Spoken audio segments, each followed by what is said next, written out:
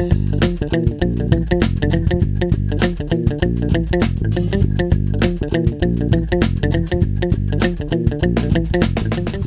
back, Buffalo Bills fans. It's Matt Warren, editor-in-chief of BuffaloRumblings.com and the host of Buffalo Rumblings Q&A on the Buffalo Rumblings Podcast Network.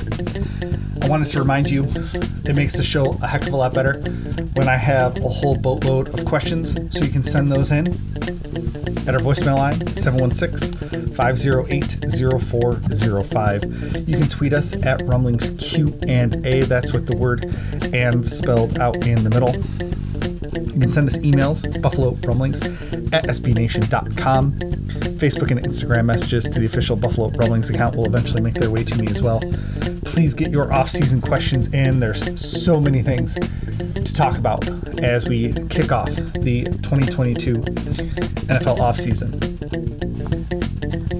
Before we get into today's episode, I wanted to draw your attention to the two big series we run over at BuffaloRumblings.com during this kind of deep part of the offseason before training camp starts in July. We've got our 90 Players in 90 Days series run by Sean Murphy, where he writes scouting reports for all 90 players, and it usually ends up being like 95 players, 99 players, as they add players over the course of the next couple months.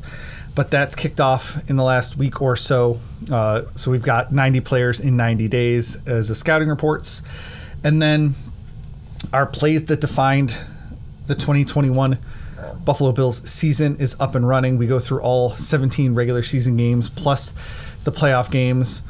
And then we have the bracket style tournament to determine the play that defined the 2021 season. So make sure you go and vote on those week by week breakdowns. We usually have 2 or 3 every single week during the next couple months to kind of reminisce a little bit about the 2021 season while we're also prepping for the 2022 season with those 90 Players in 90 Days. So go check out those series over at BuffaloRumblings.com.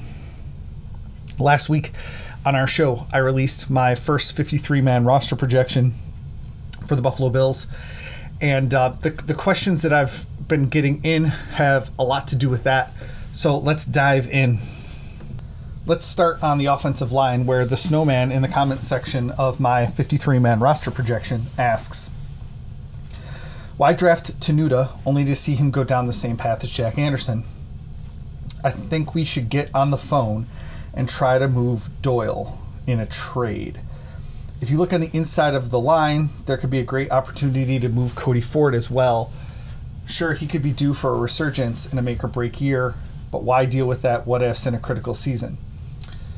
Well, those are both great questions, Snowman, and I think the reason you don't trade Cody Ford is I don't know if he's going to be worth really anything because of the what-ifs that you talked about. He hasn't really shown anything on tape that would make other NFL teams really want to trade for him. And so if you're looking at a trade of Cody Ford, it's probably one of those disappointing player for disappointing player trades. If you go back and look at, say, the Jerry Hughes for, what was his name now? I can't remember. Kelvin Shepherd. The Kelvin Shepherd for Jerry Hughes trade. You're looking at those kind of trades. Ryan Bates for, who was it, Eli Arnold or whatever, those kinds of disappointing player for disappointing player trades. And that's only if they have, a good show from the offensive lineman. I think it's much more likely that Luke Tenuta ends up on the practice squad, even though you're talking about the Jack Anderson thing last year where they cut him, put him on the practice squad, and then he was signed off of Buffalo's practice squad. These offensive linemen that are coming into the NFL now, especially the late round picks, need more seasoning. It's why Eric Wood, a guy who would know something about offensive lines, is really excited about these developmental leagues, the USFL and the XFL, because they're coming from these spread offenses in college where the ball gets out so quickly in a lot of cases that the offensive linemen don't have that experience, or whether it's the run blocking experience or the pass pro for 3 seconds or 4 seconds experience. And so putting a guy like that on the practice squad, I don't think is a bad thing, even if another team ends up signing him. So I don't think that they're going to be able to trade Cody Ford. I don't think they're going to be able to trade Tommy Doyle. So I just think that the most likely scenario is that Luke Tenuta ends up on the practice squad. Thanks for that question. Over at BuffaloRumblings.com in the comments section. EJ Town in the comments section. I agree with all of your roster moves except for Siran Neal. This is the year the Bills finally moved Siran Neal to safety, which was his original draft position. His best attributes are his tackling and run support, but he gets tore up versus slot receivers and those with speed. Do you believe that he can move to safety? I mean, I believe he probably could, but I just don't see where the Bills would play him at safety. It's not like he's going to be a third safety and play deep. He's not going to play over Jordan Poyer or Micah Hyde, so where's he going to actually play? I think it's much more likely that the Bills just re-signed him because they really like his special teams ability and that he can play cornerback in a pinch. I don't think they signed him for his defensive prowess. In fact, I'm pretty certain that they didn't, even though at the time they said he was going to get more of a role on defense. I just don't see who it's going to come at the expense of, especially now that they drafted another coverage linebacker in the 3rd round. So I just don't see where Siran Neal fits into the defensive game plan at this point in time. And by the way, Sean McDermott and Leslie Frazier are two of the best defensive backs coaches in the NFL right now, and both of them over the last several years have had Siran Neal at cornerback. So I'm going to lean to the fact that they're not going to move him to safety because two really smart defensive backs coaches have had him at cornerback for the last several years. So thanks for your question over at BuffaloRumblings.com. Canadian Bills fan. Am I the only one who thinks that we could use to add one more piece at wide receiver? Or even thinking that we've already found that piece in Sanders. He just wants to take the summer off to recoup before he returns. Well, I was certainly one of the folks that wanted the Bills to add another high-quality wide receiver this offseason at the outside. They had to replace Cole Beasley once they cut him, and I think they did that with Jamison Crowder and eventually Khalil Shakir. But they still haven't addressed that outside wide receiver spot, and they've had so many outside wide receivers take snaps over the last few years. And if you look even over the last 2 years, Gabe Davis is the number 3 receiver, got a ton of snaps in place of John Brown and Emmanuel Sanders, who are aging vets who got nicked up and dinged up. And so maybe they think that Gabe Davis, because he's young, is going to stay healthy. But they've had incredible success keeping Stephon Diggs healthy as well. And so if either of those guys go down, I don't know who you're going to slot in on the outside. Now, General Manager Brandon Beane has said he thinks Khalil Shakir can play a little bit outside. Jamison Crowder has played outside in his career, so maybe they move one of those guys outside and have the other one take over the slot. The other possibility is that they could be moving more towards 2 tight end sets or using James Cook in that wide receiver role, and just going with fewer pure wide receiver snaps, I guess is the right way to say it. That's been the rumor all offseason. That's what I did on my 53-man roster projection, was added an extra tight end to the mix instead of that, additional outside wide receiver. It still could be in play. I'm certainly not ruling it out, but that's the direction I went, at least in this way too early 53-man roster projection. Thanks for your question over at BuffaloRumblings.com in the comments section. Howard Sprague says, at defensive tackle, your last sentence says Justin Zimmer won't be healthy for a bit and can be added later if they want him. Huh?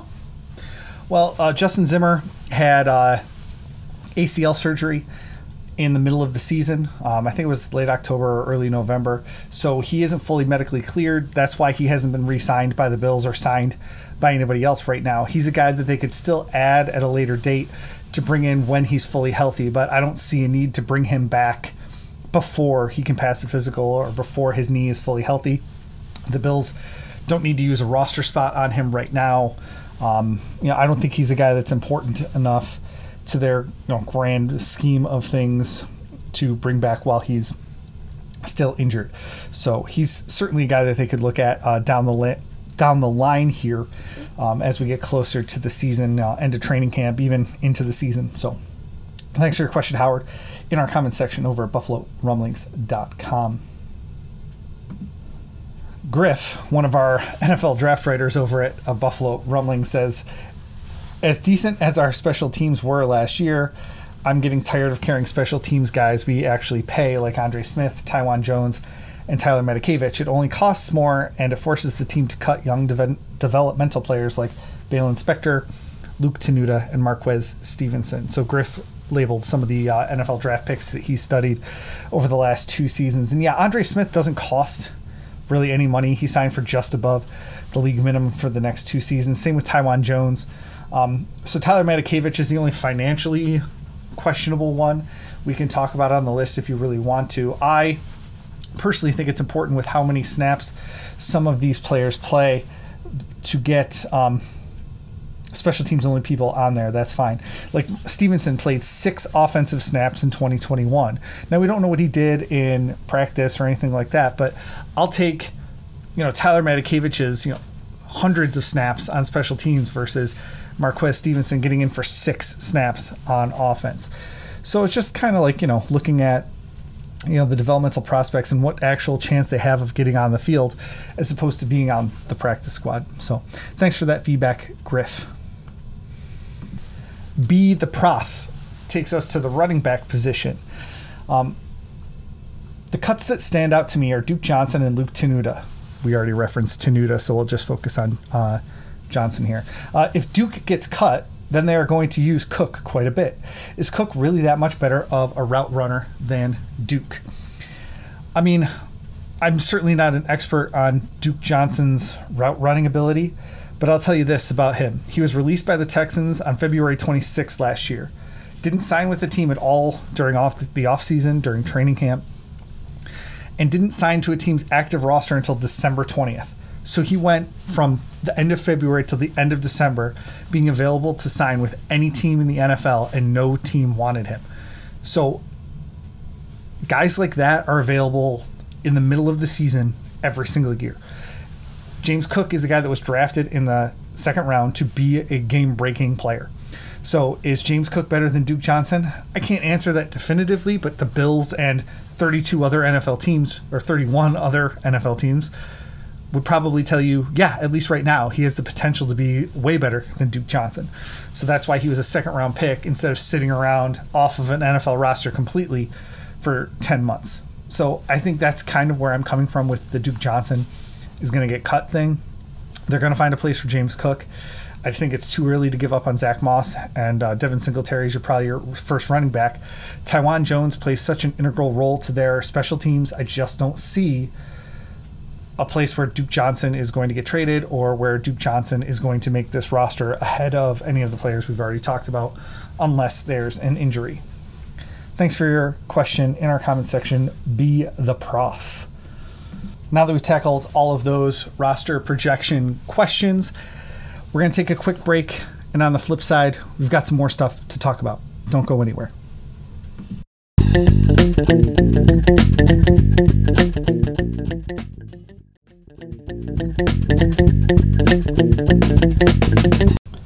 All right, welcome back over to our text line at 716-508-0405. Joe from Queens says, before the schedule was released, I was hoping that we could get some worse passing teams or weaker competition for the first month of the season when Trey is gone or working back into shape. From looking at the schedule, the first 6 games might be the toughest stretch. While I think our roster can compete with anyone, should we be concerned about that specifically in reference to our cornerbacks? I fully think we can go 6-2 or even 7-1 from weeks 8 to 15, but I worry about starting in a hole. Yeah, I understand that. Building a lead and then keeping that lead helps to maintain confidence. But again, last year, the Bills were behind the Patriots for a good chunk in that middle of the season and made a run at the end of the year to enter into the playoffs on a hot streak. And the Bills can certainly do that exact same thing this year with games against the Bears, the Jets, the Lions over the last, 5 or 6 weeks of the season. They can really get a nice head of steam going. They'll have games against the Patriots, Dolphins, and Bengals to put their stamp on the AFC playoff race and the AFC East race in particular. So I like having, a runway to the playoffs more than I like having, the start of the season. And Sean McDermott probably wouldn't say anything like that. Just play the games on your schedule, all that stuff. But, if the Bills do stumble out of the blocks, it'll at least give him bulletin board material. He'll be like, you guys all offseason were reading the headlines, the Super Bowl favorites, the top team in the NFL, all this coverage all offseason about how you were the betting favorites, and now you came out and fell flat on your face. You have to prove it to everybody over the course of the rest of the season. So Sean McDermott won't say that, but if the Bills do stumble out of the gate, they're able to do that. Now, the Titans passing game, I'm not really worried about right now. The Dolphins passing game, I'm not too terribly worried about right now either. They're still going to be learning in September. So the Ravens have never really had a great passing game. The Steelers, who knows what their passing game is going to look like. So I'm actually not super worried about the first month, the first 5 games of the season. And then we get the Chiefs and the Packers back to back, but the Packers are after the bye. And I would think that Tre'Davious White's going to be, pretty healthy by that Packers game. So even if they keep him out for those first 6 weeks, he'll be fine, ready to go for Aaron Rodgers and the Packers. Before that really soft part of their schedule, the Jets, Vikings, Browns, Lions, Jets again in middle December. So I'm not as worried about it as I think you are based on what you said. They drafted Kaiir Elam specifically, I think, because they wanted to get more athletic at cornerback. Dane Jackson did a nice job last year. So if Jackson can play like he did last year, and Elam can make that transition from the SEC, where he saw a lot of those great young talented receivers, to the NFL, I just don't think it's going to be so steep of a problem at the very beginning of the season. And they still have Jordan Poyer and they still have Micah Hyde as the backstops. They've got a good pass rush, I hope, an improved pass rush at least. So I'm not too worried about it right now. If they lose, they lose. But I don't know if they're necessarily going to get torched by any of these passing offenses early on. So thanks for your question. Over our voicemail and text line at 716-508-0405. That's going to do it for this week's episode of Buffalo Rumblings Q&A. Send in your questions for next week's episode at 716-508-0405. You can tweet us at Rumblings Q&A. That's with the word "and" spelled out in the middle. Email address is buffalorumblings@sbnation.com. You can send us Facebook and Instagram messages to our official accounts as well. Send in those questions. It makes the show so much better. Rate and review the show over on your favorite podcast app. And if you're feeling so inclined, let a friend know. Those personal recommendations are worth their weight in gold. Thanks as always, and go Bills.